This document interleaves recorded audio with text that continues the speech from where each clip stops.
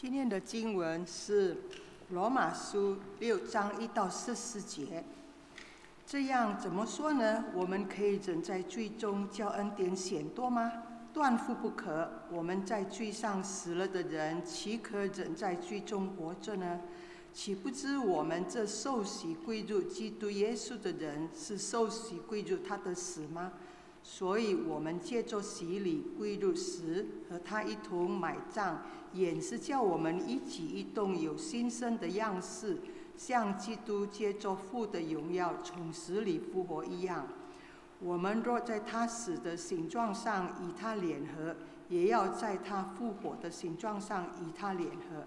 因为知道我们的旧人和他同钉十字架，使罪身灭绝，叫我们不再做罪的奴仆。因为已经死的人是脱离了罪。我们若是与基督同死，就信必与他同活。因为知道基督既从死里复活，就不再死，死也不再做他的主了。他死是向罪死了，只有一次；他活是向神活着。这样，你们向罪也当看自己是死的，向神在基督耶稣里却当看自己是活的。所以不要容罪在你们必死的身上作王，使你们顺从身子的自意，也不要将你们的肢体献给罪做不义的器具，倒要像从死里复活的人，将自己献给神，并向肢体做义的器具献给神。罪必不能做你们的主，因你们不在律法之下，乃在恩典之下。阿们。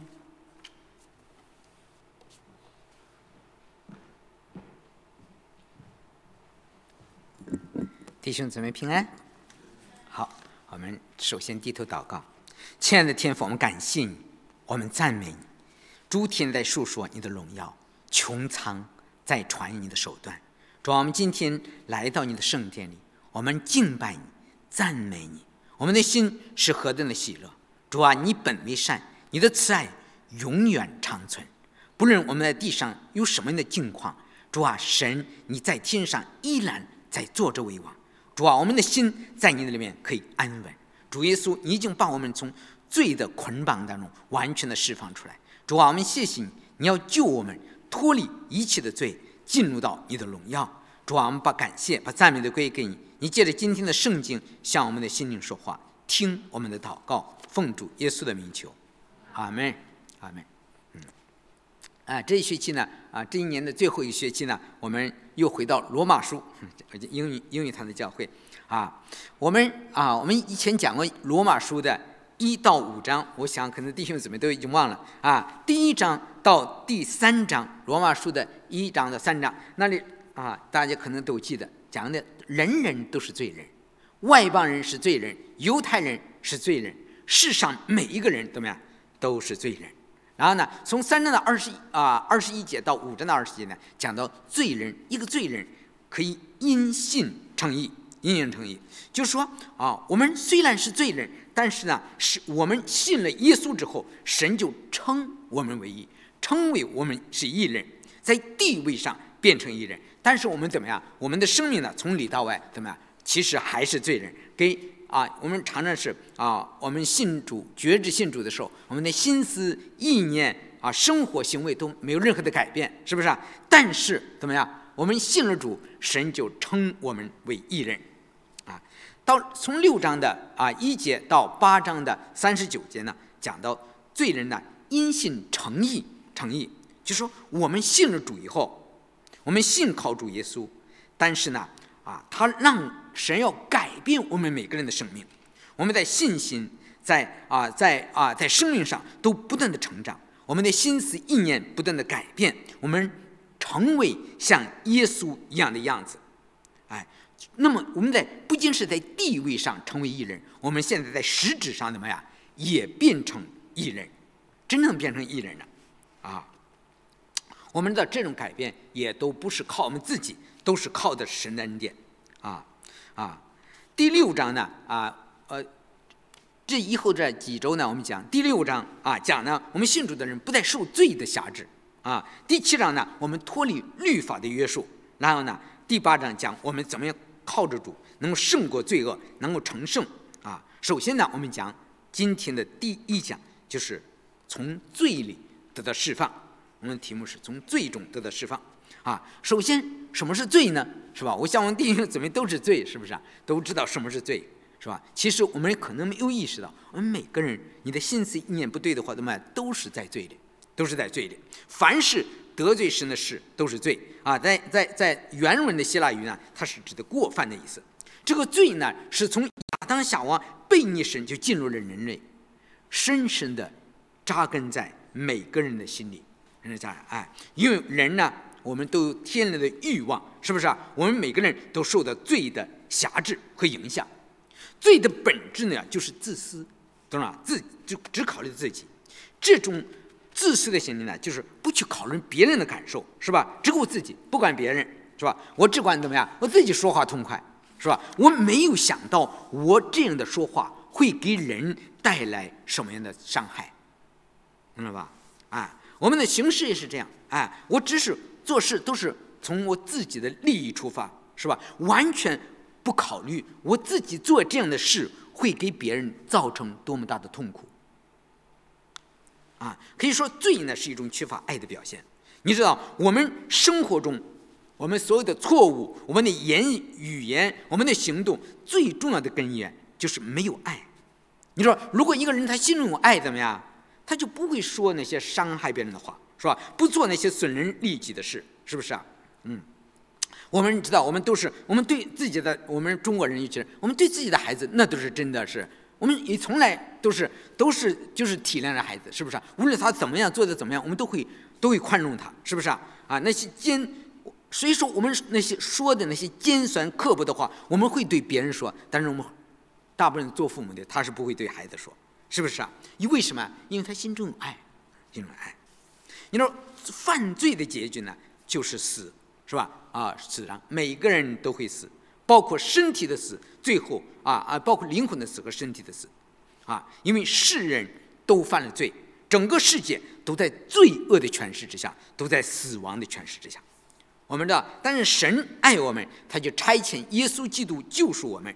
在罗马书的3章24节说，如今屈蒙神的恩典，因基督耶稣的救赎，就怎么样？就白白的称义就白白的称义在5章的9节那里说，现在我们既靠着他的血称义，更要借着他免去神的愤怒，且借着神儿子的死得与神和好，既已和好，就更要因他的生得救了。我们只要相信耶稣，相信耶稣在十字架上的救赎，就能废除罪的权势，是吧？无论我们犯过多少的罪，怎么样？神完全的赦免，完全的赦免这一切都是出于神的恩典。所以呢，罗马书的5章的21节说，罪作王叫人死，照样恩典也借着义作王，叫人因我们的主耶稣基督得永生。因为神知道我们每个人的软弱，是吧？他赐给我们足够的恩典。当人即使犯罪，你信入主以后，你犯罪怎么样？神还是要赦免我们这就是5章的21、20节，他说罪在那里显多，怎么样？恩典也在那里显多。那么有人就会提出来，如果神他一定会赦罪，是吧？我们信主的人不是可以随便的犯罪吗？犯了罪了以后，我们继续犯罪，神的恩典不更彰显神的恩典吗？这就来到了我们今天的罗马书的第6章第1节，说这样怎么说呢？我们仍在罪中，叫恩典显多吗？保罗说断乎不可，是吧？只有一个不明白真理的人才这样说话。因为神无限的给我们恩典，我们就怎么样？就去任意犯罪吗？因为这样，因为他这样说，是因为他还没有真正的重生，他没有认识到罪的严重性，你知道吧？神的恩典并没有降低神对罪的惩罚，神让他的儿子为我们的罪而死正反映了这个罪是多么可怕。一个人犯了罪，只要认罪悔改，神会施恩怜悯赦免我们，是吧？让神的恩典显得更多。但是反过来却是不行的，是不是啊？我们不能为了让神彰显更多的恩典，我们怎么样就去任意的犯罪。神的怜悯绝对不应该成为人任意犯罪的借口，我们不能滥用神的恩典。如果一个人故意犯罪的话，怎么样？他是要受惩罚的，知道吧？这个希伯来说，如果他故意的犯罪，就是把神的儿子明明的践踏，是吧？他所受的刑罚是非常重的。保罗说，我们在罪上死了的人，岂可仍在罪中活着呢？一个人他信了主以后，已经向着罪死了，他已经与罪断绝了关系，他怎么能够继续的活在罪中呢？岂不知我们是受洗归入基督耶稣的人，是受洗归入他的死吗？所以我们借着洗礼归入死，和他一同埋葬，原是叫我们一举一动有新生的样式，像基督借着神父的荣耀从死里复活一样。我们可能说，哎呀，我什么时候向罪死了呢？就是在我们信主受洗的时候。洗礼就代表的我们与基督怎么样？同死、同埋葬、同复活。当我们的身体在接受洗礼的时候，当我们的身体完全进入到水里的时候，我们那个与亚当联合那个旧生命与基督怎么样？已经同定十字架了。那个旧的生命，那个有罪的生命怎么样？已经死去了。就好像耶稣死了怎么样？被埋在坟墓里一样。我们受洗的时候，我们一进了水，我们那个旧生命，我们也把它完全的埋葬了。当我们从水里上来的时候，象征什么？我们与基督一同的复活我们在基督里面得着那个新生命。我们活着的从此以后，不再是过去那个犯罪的生命，而是在基督里面的生命。你想想，如果我们和基督一同死了，怎么样？我们也必和他一同同活。这是说，我们落在他死的形状上与他联合，也必在他复活的形状上与他联合。因为神他有那样的能力，能够叫基督从死里复活，能够胜过了罪恶，胜过了死亡。怎么样？神也给我们每一个人那个让基督复活的那个能力，来胜过我们的罪恶。所以我们信主以后，就活在一种新的生命的样式当中。这个新生的样式是不受罪的辖制的，对吧？一个人信主以后，他不能继续的犯罪，是吧？他既然受洗，我们记得从前一个罗马的皇帝他在受洗的时候呢，他把一个手伸出来，那个给他受洗那个主教他说陛下，你得必须把你整个全身的进进去。他说不行，他说我这个还留着个手在外边，我想复仇了，你懂了吧？他想复仇，这是行不通的，当我们信主的时候，当我们接受洗礼的时候，我们已经把旧人和旧人的一切的邪情私欲都钉在十字架上了。我们不能再有苦毒，懂了吧？我们不能再有怨恨，我们不能想着再继续的复仇，因为那都是死了以前，都是你死之前的事。你想想耶稣他死而复活之后，耶稣找那些个给钉他十字架的人，找他们去算账了吗？没有。因为那都是以前的事了。你要真正的死了的话，你过去的一切怎么样，完全死掉了。我常常给崔教授说，无论任何事发生的事过去了以后，5分钟以后怎么样，再不提它，因为已经没有意义了，你知道吗？可是我们很多人还把过去的旧事一直放在心里，几十年都没有放进去，是因为我们一直的活在那个旧的生命当中，这个就很痛苦了，你明白吗？因为我们不能放下。我们信主了以后，我们不能再有苦毒，不能再有怨恨，我们不再瞧不起别人，我们不再说那些批评论断的话，我们不会再看那些不健康的网站，是不是更不能搞同性恋或者淫乱。我们不能继续的在罪中生活。你要想一想，如果你活在任何形式的罪当中，其实你还没有真正的理解耶稣为我们死的意义。他来到世界上为我们死，就是要把我们从这个罪中怎么样拯救出来，让我们不再受这个罪的辖制。你是可以胜过的，你懂了吗？因为什么？因为在你的身上有神让那个基督复活的能力。如果我们真正的理解这一点，我们每个人的生命都可以完全的被更新、被改变。保罗说，我们若在他死的形状上与他联合，也要在他复活的形状上与他联合。洗礼就是这种联合的一种外在的表现性质。我们信主以后，我与基督已经联合在一起了，我与基督一同死，我与他一同的复活，是吧？我们和他是一体的，我们不能继续的犯罪。我们知道有一个人呢，他在受洗或者他还是到那不应该去的地方，你懂了吧？不愿意去的地方。然后牧师呢，当然去劝他了，他不听。他说：“我去跟你有什么关系？跟你们有什么关系啊？”那牧师说：“怎么没有关系？怎么？你信主以后是与主相连的，你去那里的时候怎么样？你也把主带去了，你懂了吧？你说我们教会的弟兄姊妹也都是跟主联系的，也是跟主相连的。当你去那里的时候，你也把我们整个的教会怎么样都带去了。有的时候我们没有意识到，当我们信主以后还继续的活在罪中的话，其实你把主也都带进去了。第6节说，因为知道我们的旧人和他同定十字架是罪身灭绝，叫我们不再做罪的奴仆啊！我们的旧人知道我们以前没有重生以前，那个是老生命，他总是会犯罪。但是现在怎么样？我们已经跟基督一同钉在十字架上，这个旧人已经死掉了。那个被罪恶的欲望所辖制的身体也与基督同死了，所以我们不再受罪的辖制。你没有信主的时候，你是身不由己，是吧？随着犯罪的本性行事为人，是罪的奴仆。但是现在你信了主以后，在基督里面得着了一个新的生命，成为一个新造的人，你就不在罪恶的权势之下，你不是罪的奴仆。7节说，因为已死的人是脱离了罪。我一个人死了以后他不会犯罪了。所以我们今天还会犯罪什么呀？是因为我们没有死。一个人他要是真正的与基督同死，他就脱离罪的捆绑，罪在他的身上怎么样不起作用。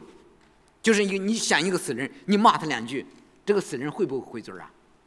不会回嘴。你上去打他一巴掌，你复仇吧，他怎么样？他会还手吗？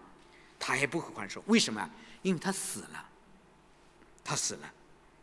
一个死去的人不会再有贪心，一个人死去的人他才不会再去偷，不会去犯淫乱。你给他个电脑怎么样？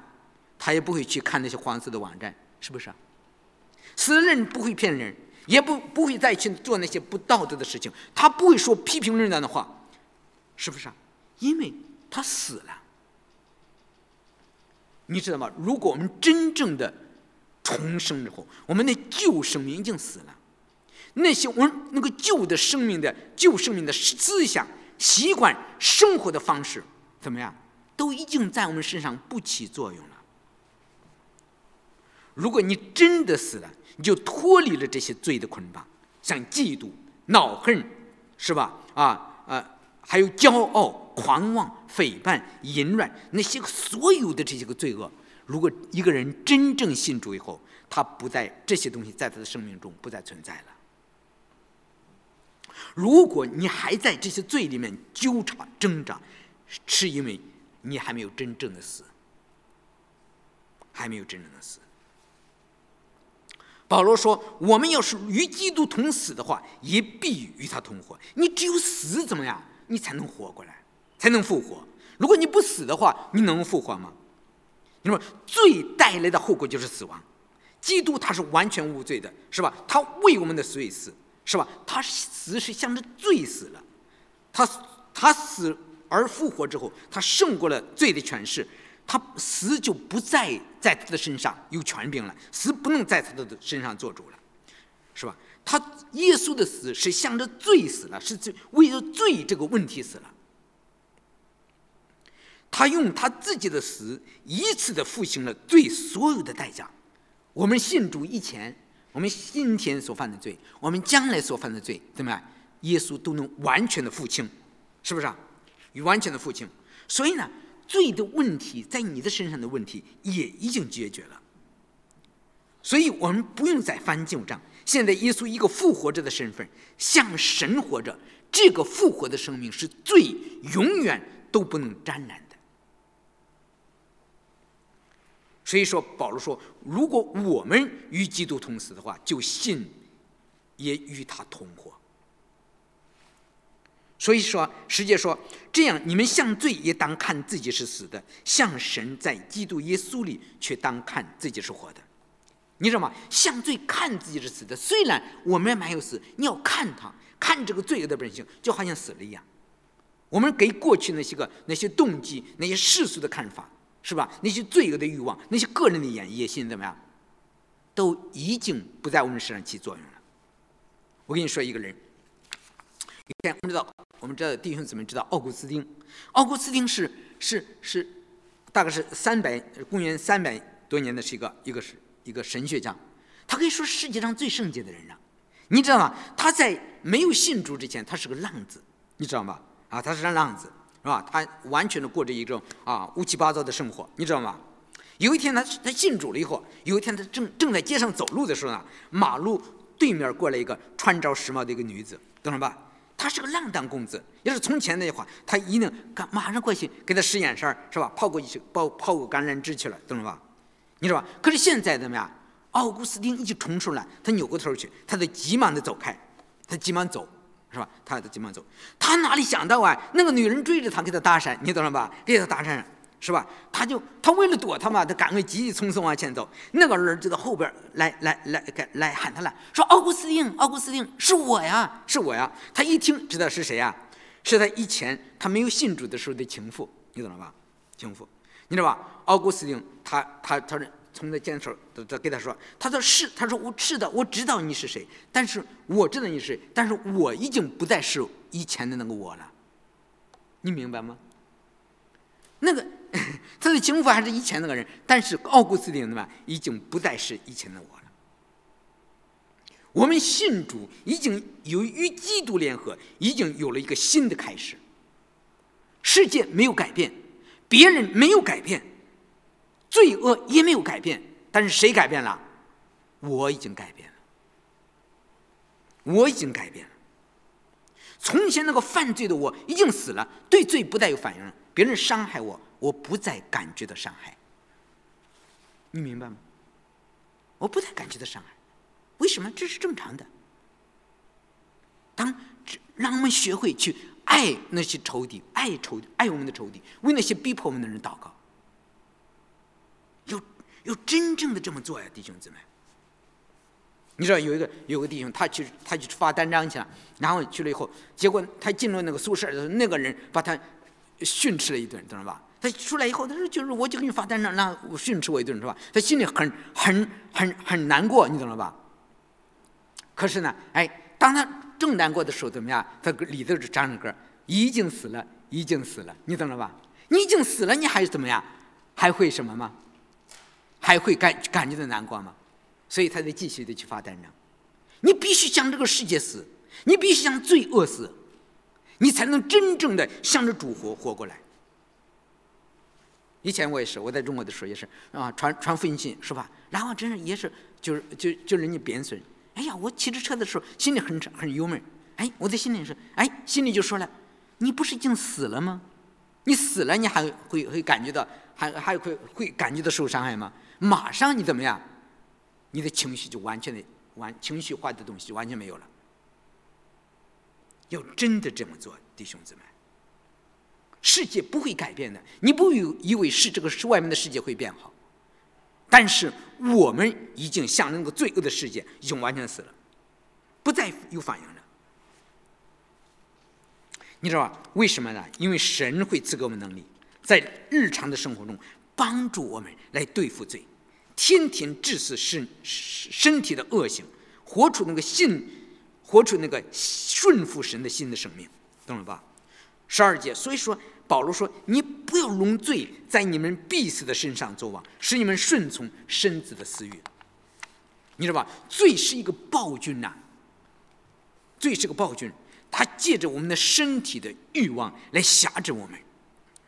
你只要弃绝这个世俗的欲望，懂吗？你就可以完全的不受他的摆布。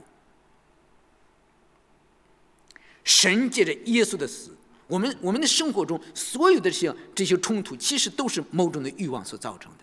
你想达到一个什么目标，但是你达不到，所以你要执着的要去达到这个目标，这种欲望罪就进来了，就能辖制住你。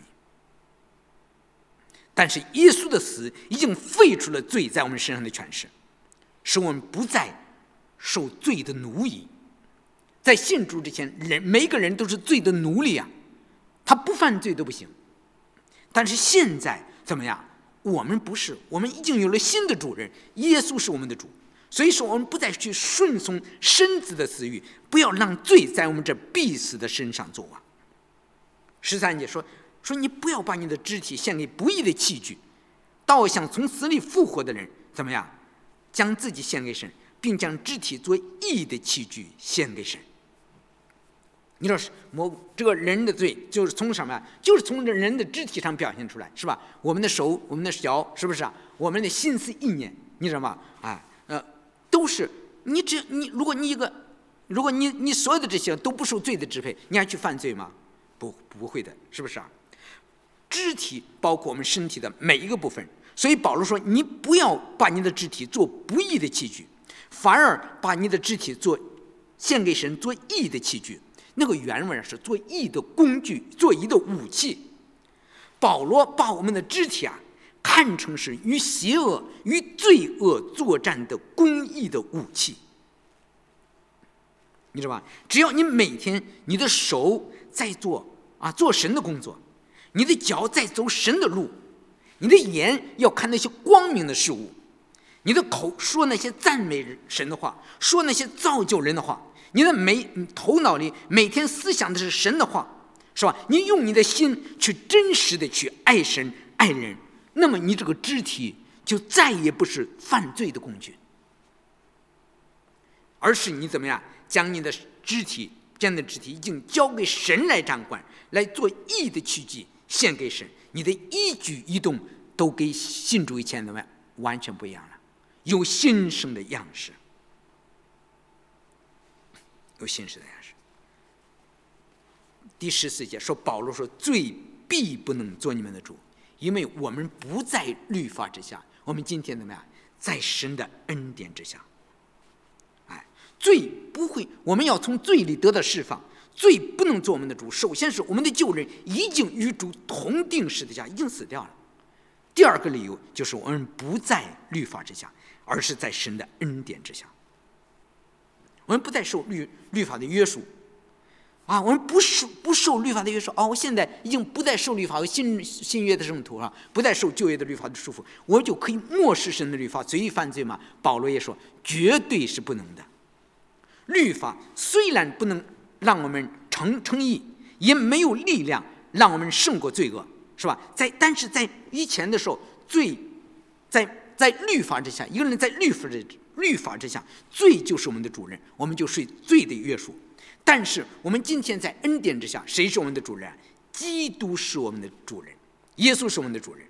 我们有基督的新生命在里面，我们就能够有抵挡罪的力量。在这里说到了，我们现在我们人都是你不自己是自己的主人的，你知道吗？我们每个人可都觉得我是自由的，是不是我想说什么我就说什么，我想做什么怎么就做什么，我想怎么做就怎么做，反正没有人管着我。实际上在这个世界上，我们没有一个人是真正自由的，你知道吗？人是非常渺小的，非常渺小的。在看不见的领域里有两个国度，一个是光明的国度，在光明的国度里谁在掌权？神在掌权。另一个是国度，是一个黑暗的国度，罪恶在掌权。其实我们每个人都是这样，你不是属于神那个光明的国度，你就是在罪恶的黑暗的国度里。我们每个人都有一个主人，你的主人不是神做你的主人，就是罪做你的主人，绝对没有中间的道路，没有。你不要以为说我今天不在过去的律法之下，我就可以随意的犯罪，不是这样的。什么是罪罪就是对神的不顺服，是不是不顺服神。亚当夏娃就是吃那两果子，吃了一个果子，我也不知道吃几个，就吃了果子的嘛，就犯罪了。其实就是不顺服，就是不顺服神的罪。如果你不顺服神，怎么样？你就是已经把自己卖给了罪，做罪的奴隶。你知道做罪的奴隶，结局怎么样？就是死啊！但是你今天可以把怎么样？换你的主人，我们信主里换那个主人，我们把自己怎么样？献给神，做顺服神的奴仆，在这是顺命的奴仆，做义的奴仆，结局就是成义。16节，保罗说：“感谢神，因为从前虽然做罪的奴仆，现在从心里所顺服了所传给你们道理的模范啊！你知道在最初的教会的时候啊，他定出了一些信条，让弟兄姊妹啊来遵守，就是就是指的耶稣为人的罪而死复活，然后赐给新生命这个福音。那么基督那个教会呢，要求基督徒都要从内心里来顺服神圣洁敬虔的标准啊！你顺服基督，你顺服就是怎么样啊？最重要是你是对主的顺服，对主的顺服，要求这样。所以现在呢，你既从罪里得了释放，就做了义的奴仆啊！在这里说，不是说信仰让我们成为奴隶，是不是？而是我们信主以后，我们甘心乐意的顺服主，按照神公义的标准生活，为公义来服务，就像奴仆侍奉主人一样。我们现在怎么样？是做的是义的奴仆。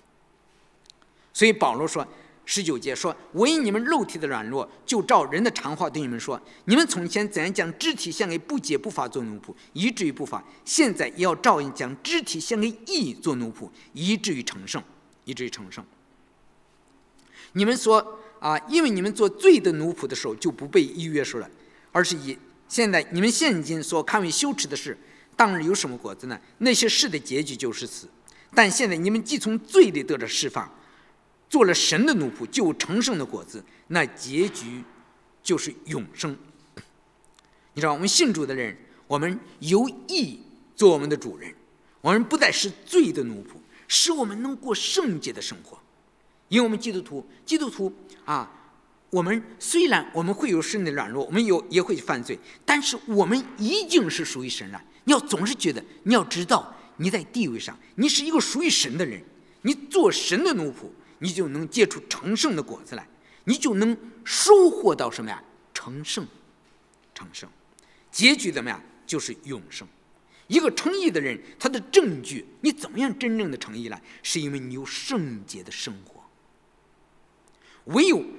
如果一个人他没有这样的生活的话，他还过在罪中的话，其实他没有永生。最后呢，保罗在23节里给我们做解，他说：“因为罪的工价乃是死，唯有神的恩赐在我们的主基督耶稣里乃是永生。”保罗呢用了两个对比来总结，就是我们有两个主人，一个是罪，一个是神两种的方法，一个是工匠，一个是白白的恩赐。结局呢，一个是死，一个是什么？是永生。一个永生。在这里保罗说，罪的工价乃是死。什么是工价呢？在原来的工价，它指的是军队付给士兵的钱粮，对吧？你在军队里当兵，那么呢，那个当兵他给你的钱粮就是叫工价。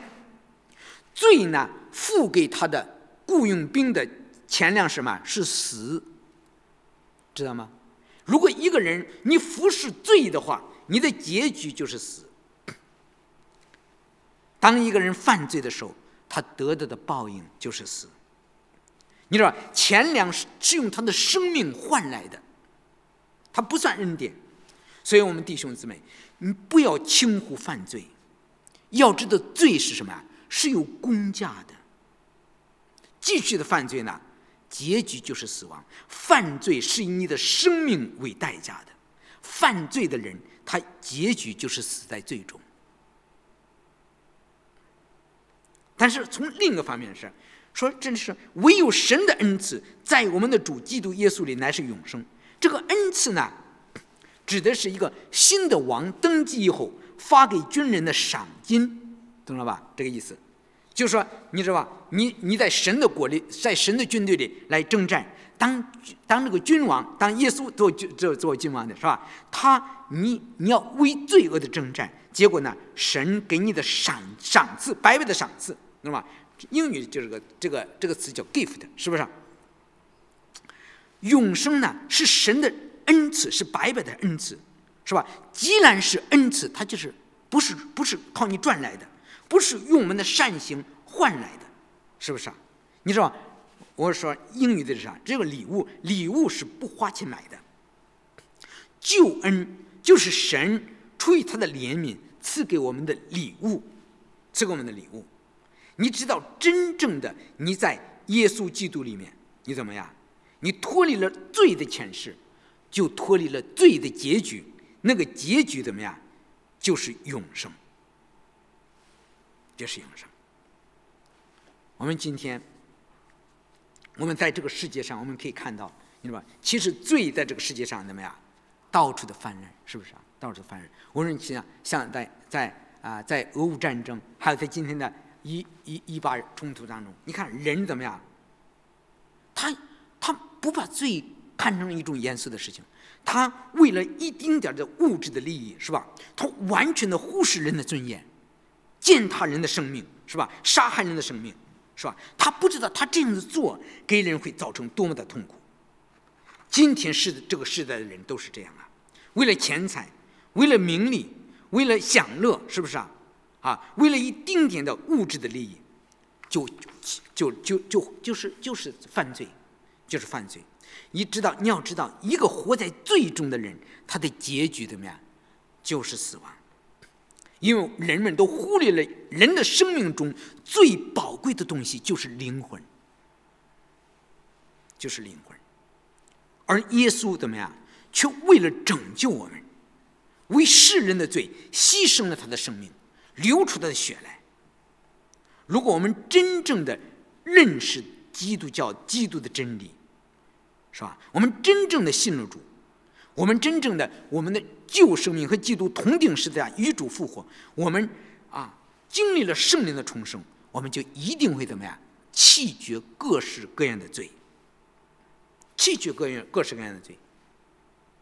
而是选择怎么样？我不再按照过去那个没有信主之前那个价值观、世界观来行事来为人，从此以后怎么样？我们按照神的话语来做标准，来按照神的话来行事为人。保罗说，即使连我们吃连喝这样的小事怎么样，我都要选择来用这个来服侍神，来荣耀神。好，我们弟兄姊妹低头祷告。